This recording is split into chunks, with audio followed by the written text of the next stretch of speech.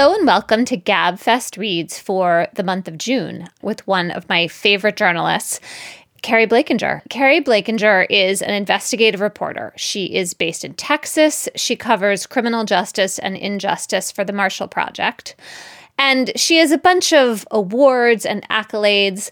I noticed Carrie's work several years ago when she was just doing kick-ass reporting in Texas for the Houston Chronicle and really covering prisons in this kind of inside-outside way that was really unusual. And what I didn't realize at the time is that Carrie has herself spent time in prison in New York State for drug crimes. And that's mostly the subject, or at least partly the subject, of her fabulous new memoir, which is called Corrections in Ink, and which we're going to be talking about today. Hey, Carrie, how are you? I'm good. Thanks for having me. Oh, I'm so glad you're here. Congratulations on this terrific book. Thank you. I kept joking that the title sounded like it might be a tattoo memoir, so I was just going to need to spend a whole bunch of the money on tattoos, and I'm sorry that listeners can't see me, but I will just say that I did that, and I have many tattoos as a result of this whole thing. I thought that you already had many tattoos.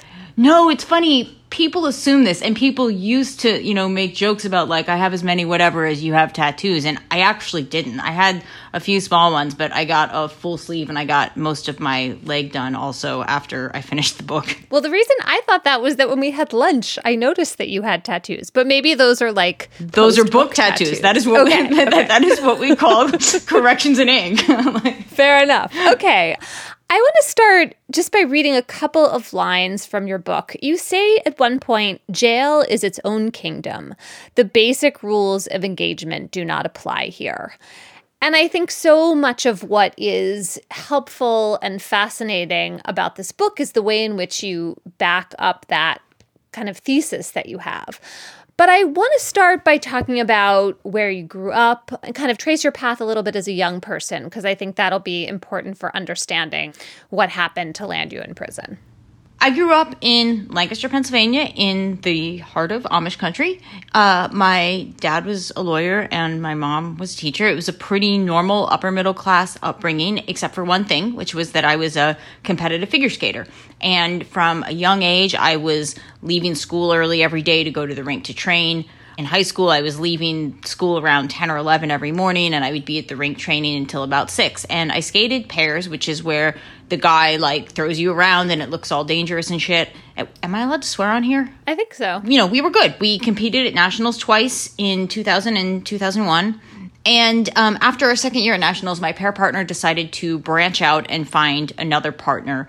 And I fell apart at that point because in figure skating, there are so many more women than there are men that, he could find a partner the next day. Whereas for me, it could be, a month or 6 months or a year. And in a sport like figure skating where, you age out of it pretty quickly, a year seemed like forever.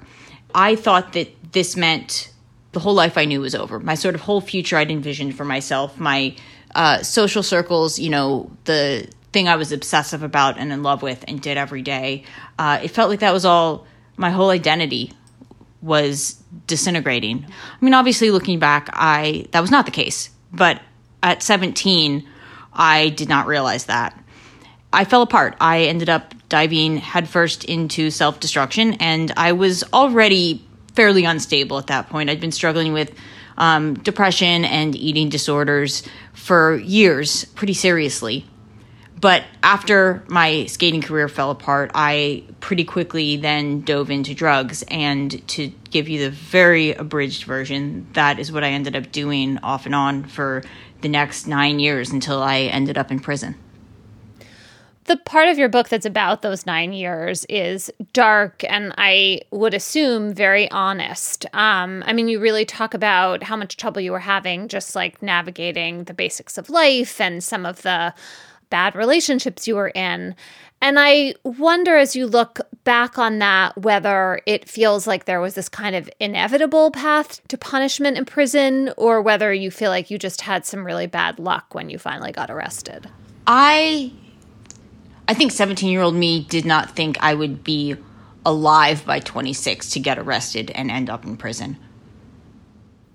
So in between here, you start college at Cornell, which is honestly kind of amazing, and I think goes to your incredible hustle. And what I mean by that really is like you're just such a dogged pursuer of whatever activity you're doing. And so when getting into college was what you were concentrating on, you did that too. So you get arrested while you're still a student and you wind up in Tompkins County Jail. And this is in 2010.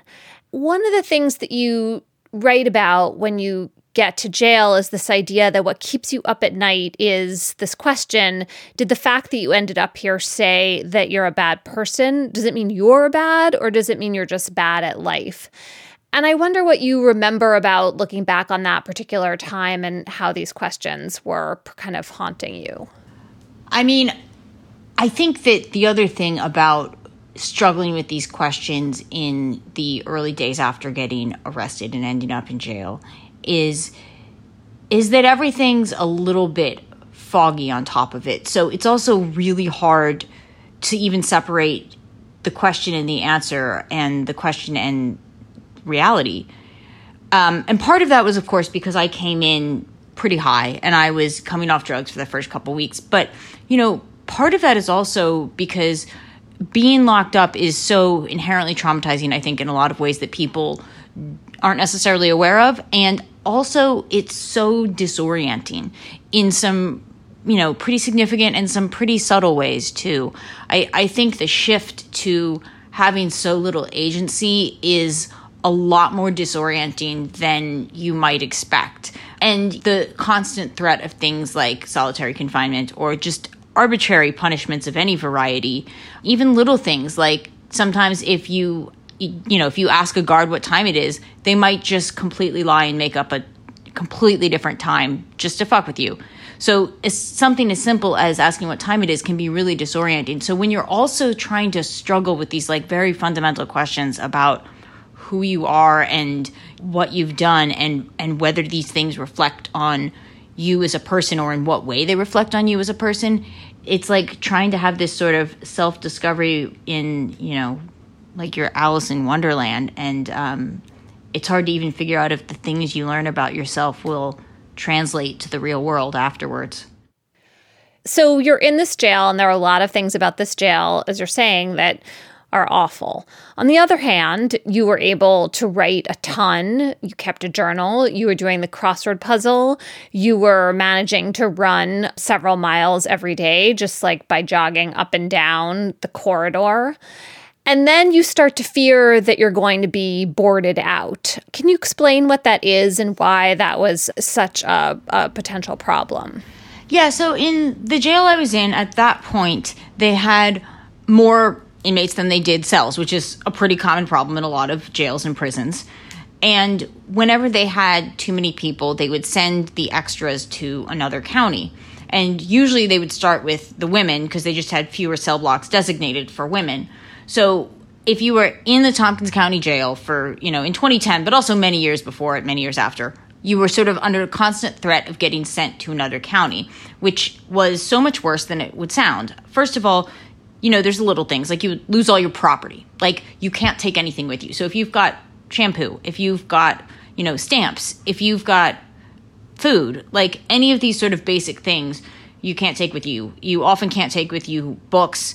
If you have money on your phone account, that doesn't come with you either. So you get there and you can't make phone calls. And your loved ones aren't going to be on your approved phone list at the new jail. And the calls are going to be more expensive. And your lawyer's not on your list. And you can't necessarily make legal calls. You usually can't get visits right away. And even if you can, your family has to drive further.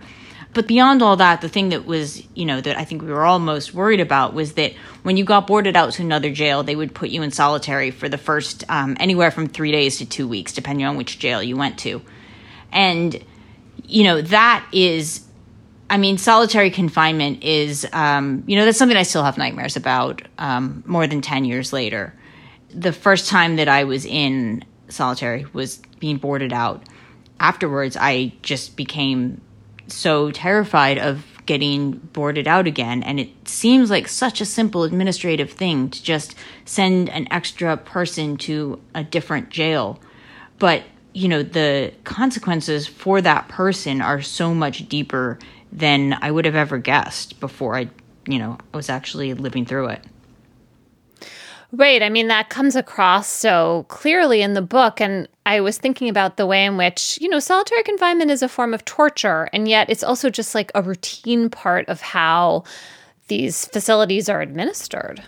It is. I think a lot of people think of solitary and they think, oh, I like spending time alone. Solitary is just like, checking out, taking a break. It's like getting some time alone. It does not feel that way, or at least it did not to me. I think about this a lot now because I cover death row, and those guys are in solitary for decades sometimes.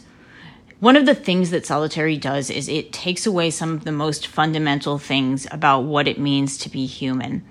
So much of how we define ourselves as people is based on how we relate to and interact with other humans, and also sort of how we make decisions and choices and take actions. And when you are alone in a cell with four walls, you're not interacting with other people. You're not taking any actions or making any decisions. And all of these things that sort of are at the core of how you define yourself as a human are just suddenly taken away. And it's like you're, it's like you're a brain in a vat, or just sort of a mind in a box.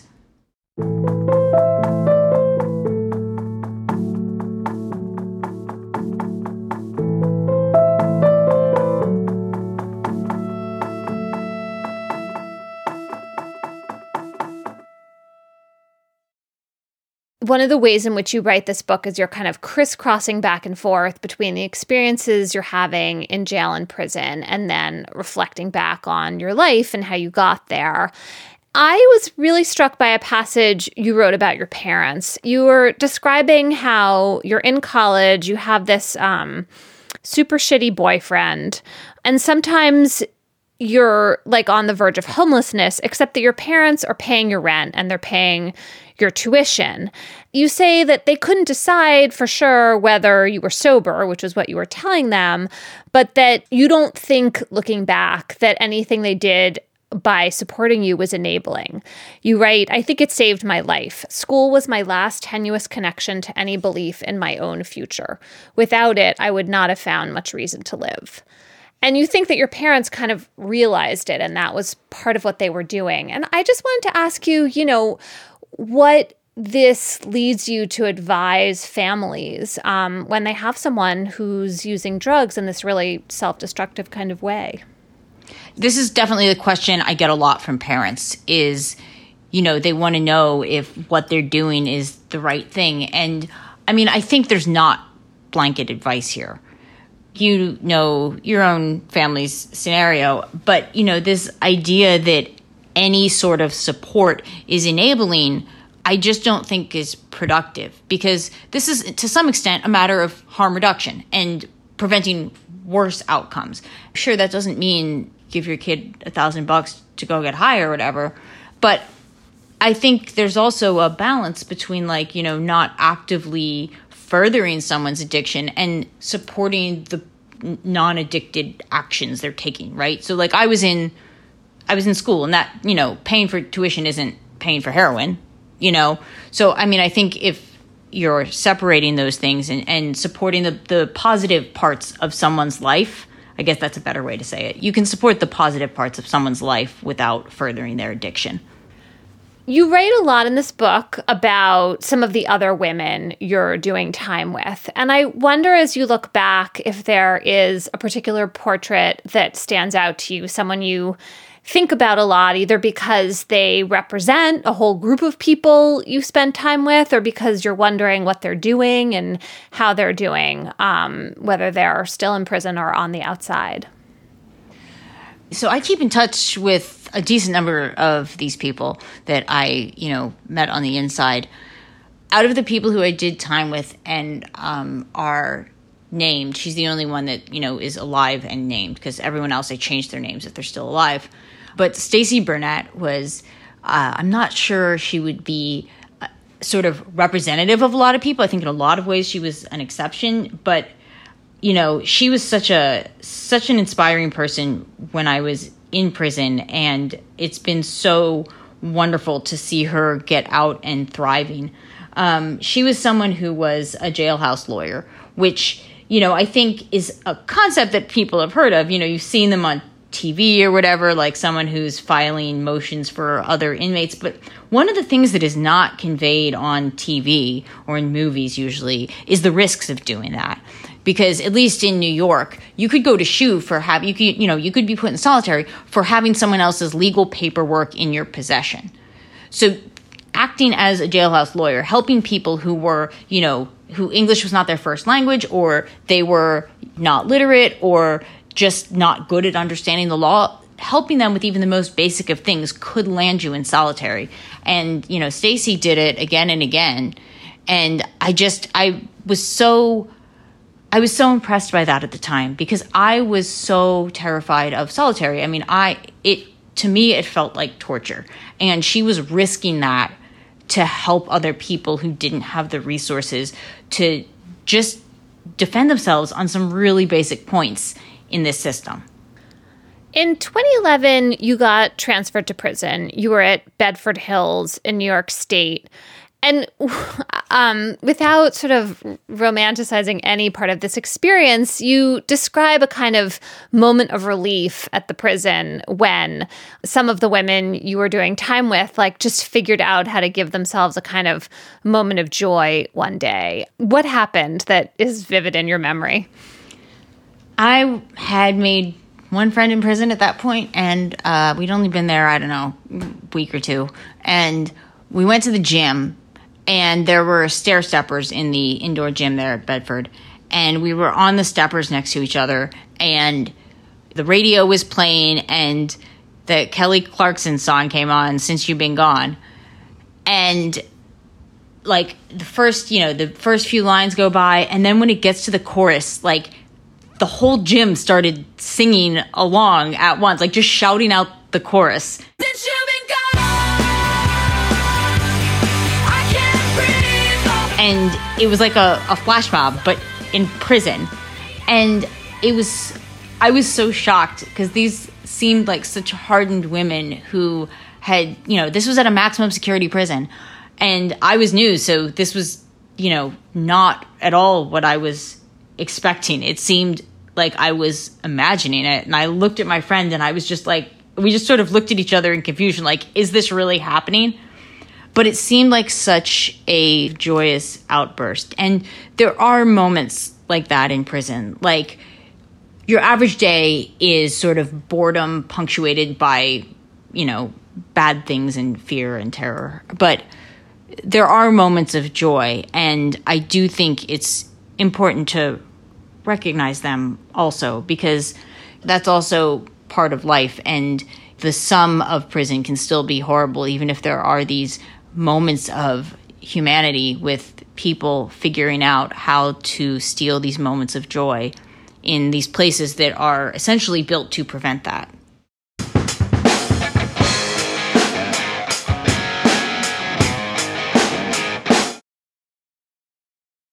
One of the things I think the United States especially struggles with are second chances for people who commit crimes.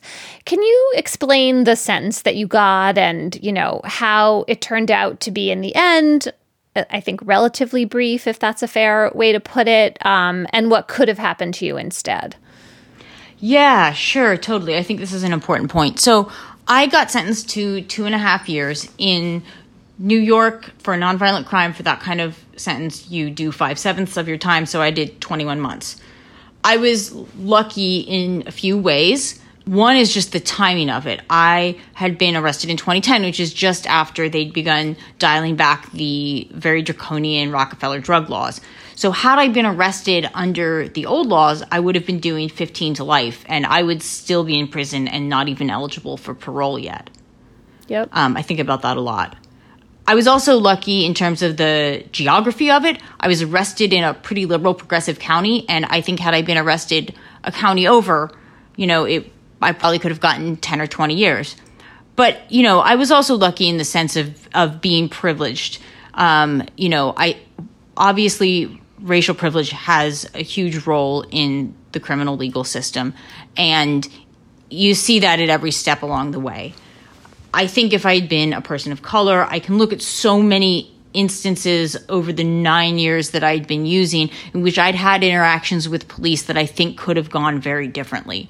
Had some of these interactions ended in an arrest instead of an officer just sort of letting me walk away, I could have walked into that last arrest in 2010 with a much longer record, and that might have qualified me for a much harsher sentence, regardless of the geography or the timing or what the DA felt about that particular case. Just a longer criminal record alone would have qualified me for a more substantive sentence. And then, of course, when you get to prison, there's been some reporting about how in New York in particular, the Times actually did some great reporting around this in, I think, like 2016-ish. Once you get to prison, people of color are more likely to be getting disciplinary tickets, and, more disciplinary tickets means more time in solitary, which means you're not completing your programs. And they're also less likely to be looked on favorably by the parole board. And, the result is that people of color can end up getting longer sentences, serving more of those sentences, and then being less prepared to get out and have done more time in the end. So I think there's a whole lot of ways in which this could have gone a lot worse for me. You are one of the people who have gone to prison and never gone back. And that's something we worry about a lot as a system, our rate of reoffending, the degree to which jail and prison turn into this kind of revolving door. What were the things that were important for grounding your reentry back into the outside world? One of the big things for me was finding something else to be obsessive about. I had been obsessive about skating growing up, and then I'd sort of filled that hole in my life with heroin and been obsessive about that. And then getting into reporting in an area that I could be so passionate about, I think helped so much. I know that so many people, whether or not they've done time, are not necessarily lucky enough to find a job that they are deeply passionate about or a career field that they are deeply passionate about. For me, I think that's made such a difference in feeling like there's, actually something significant to lose if I were to go back to that. And can you talk about how that started? I mean, someone had to hire you as a reporter. Who took that chance and why?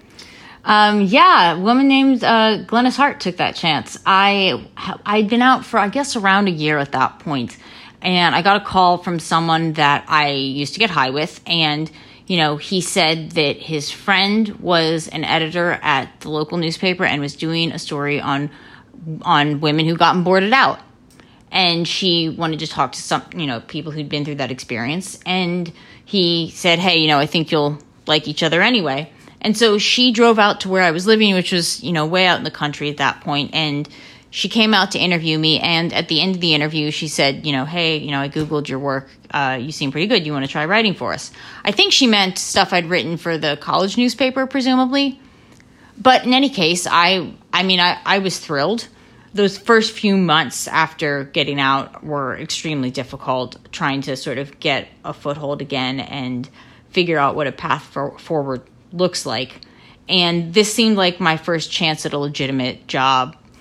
I went and I started covering town board meetings in towns with like 3,000, 4,000, or 5,000 people and watching them argue about, backyard chicken ordinances and the size of the new salt barn and things like that. But I loved it. It felt like for the first time in a long time, I was doing something that actually had value for people. And, from there, I eventually got hired full time and kept at it, and then, moved to the New York Daily News and eventually came here to Texas when I started at the Houston Chronicle. And along the way, you started covering a lot of people in jail and prison. How did you come to be doing that, and what did you feel like you were bringing to that work based on your own experience? I think it wasn't apparent from the outset to me that I was going to bring anything particularly useful to that work. It almost seemed like it was just trite for the felon to be covering the felons. And I ended up writing about criminal justice initially when I was at the New York Daily News, and more senior reporter Ruvain Blau was the Rikers Island reporter at that point. And I had pitched a story, I think, about an uptick in the use of solitary confinement. And my editor was like, oh, this is Ruvain's beat. I'm going to have to introduce you to Ruvain. And Ruvain was amazing and, took me under his wing. And much later told me, I think he saw something that I didn't. Like, I think he understood intuitively that my background would be helpful in a way that I did not immediately see. So he would loop me in on stories he was doing and be like, hey, do you want to go, do this interview on Rikers Island or whatever? And in one of those, which was an interview on Rikers Island, I ended up going to interview this woman who said she'd been raped by a guard. And when I got there, I realized that she'd been upstate before. She'd been to state prison previously. And we compared DIN numbers, which is prison ID numbers, and realized that we'd gone through Bedford at the same time, that we'd actually been in prison together. And I interviewed her about her experience, and we talked about people we knew in common, and we talked about, what all of this means as someone who's been through it. We both knew that I had a certain baseline level of understanding of her world and what she was going through. Afterwards, Ruvain and I wrote the story, and eventually the officer that was involved, did get convicted. And I realized that, this was the sort of thing that my particular experience was helpful with, because the people that I was writing about understood intuitively that I could see them as people. And I think for decades, media didn't do that by default. Like, sure, some individual reporters did, but I think that a lot of reporters end up seeing people on the inside as sort of numbers or cases, and not really beginning from the starting point of assuming that they are also human. You move on to the Houston Chronicle, and while you're there, prisoners start to write to you about this particular anguish they're experiencing that involves their teeth. One of them is a man named David Ford. Can you tell us that story and how you covered it? Yeah, sure. I was talking to two murderabilia dealers, which are guys that, sell like serial killer swag, hand tracings and, fingernails and hair clippings from people who've been convicted of murder and serial killing. And because of that, they have a lot of contacts with people on death row. And that's why I was meeting them, because I was just starting to cover death row and I wanted to have, more contacts there. And as I was talking to them, one of them mentioned that he'd heard that everyone was going to get dentures. And I was just shocked, because in New York, people who didn't have teeth got dentures. So it didn't occur to me that this was different in Texas. And, he explained that in Texas, even if you didn't have teeth, you didn't get dentures. They would just, blend your food up in a blender and pour it in a cup and serve it to you that way. And, he said that was going to end. That turned out not to be true. It was true that they wouldn't give you dentures, and it was true that they would blend your food up and put it in a cup, but it was not true that they had any plans to change it. And when I started trying to find people who'd been impacted by this, I started by writing the one guy that the murderabilia dealer had told me about, but then I started asking around and trying to find more, and everyone that I would write, I would tell them, hey, tell all your friends if they can't get teeth, or if they've tried to get teeth and not been able to get them, tell them to write me. And one of the guys who was told to write me by one of his friends was a man named David Ford. And he ended up being the person that was sort of the lead example in this story. I went and I interviewed him, got a picture of him with, his toothless mouth. And I spent about a year reporting out the story, trying to get data to quantify how many teeth they weren't giving, trying to get past policies to show what had changed, talking to experts about sort of what is the standard and what is best practice, and, asking for copies of grievances from men who hadn't been able to get teeth and had filed grievances. And after about 11 months of reporting, I wrote this story. And before I even published the story, the prison system started working on trying to get teeth for David, at least. So, my reporting from the outset spurred them to take action on that. After the story came out, there was one state senator. He pushed the prison system to change their policies, and within a matter of months, they announced that they were going to be getting 3D printers so that they could begin 3D printing dentures on site at one of the units. I ended up going back and interviewing David a couple months probably after I'd first talked to him. And, in my second interview, he had these beautiful, shiny teeth. And a few months after that, I went and I watched them print up some 3D printed teeth for people. Since then, TDCJ, the Texas prison system, has continued giving some people teeth, not nearly everyone who needs them, but, hundreds of people have teeth that wouldn't otherwise. Carrie, your book is engaging and absorbing, and I'm really hopeful that it's going to reach beyond the audience that sometimes I think we both feel limited to for stories about injustice and people who are in prison. When people read this book, what is a small thing they can do to try to make people's lives who are caught up in the system of injustice we have a little bit better?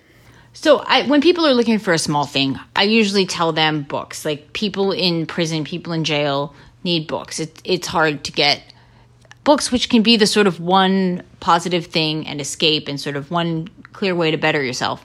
I've done that by tweeting about it and having just strangers message me, and I'll send them a name and people can send books to prisoners. But in this case in particular, I wanted to make sure that my book could get to people who need to see it, people in prison, people who want to see that there is a life after prison and that the possibility of a second chance exists, and that there are people who've been through what they've been through and are, willing to be a voice. And so to that end, I have managed to figure out a way to crowdfund copies of this book for prisoners. And there's a page on Porchlight where you can order copies of the book that will go to prisoners. I have some prison book projects that are interested. I have, names of prisoners who wanted copies, and I am just starting to circulate this order form that you can buy and pre-order a copy. There's some discounts, like 20% off or something, but you can pre-order a copy that will be earmarked for a prisoner.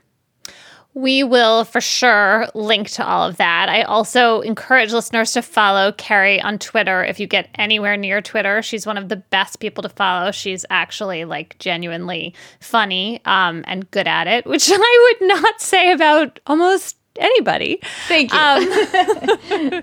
Carrie Blakinger's new book is called Corrections in Ink. Carrie, thank you so much for joining us. I hope you sell gazillion copies and have just the best book tour ever. Thank you. This episode of Gabfest Reads was produced by Jocelyn Frank. Tweet us your book suggestions at Slate Gabfest. Which titles are you looking forward to later this summer? Alicia Montgomery is the executive producer of Slate Podcasts, and Ben Richmond is the senior director for podcast operations.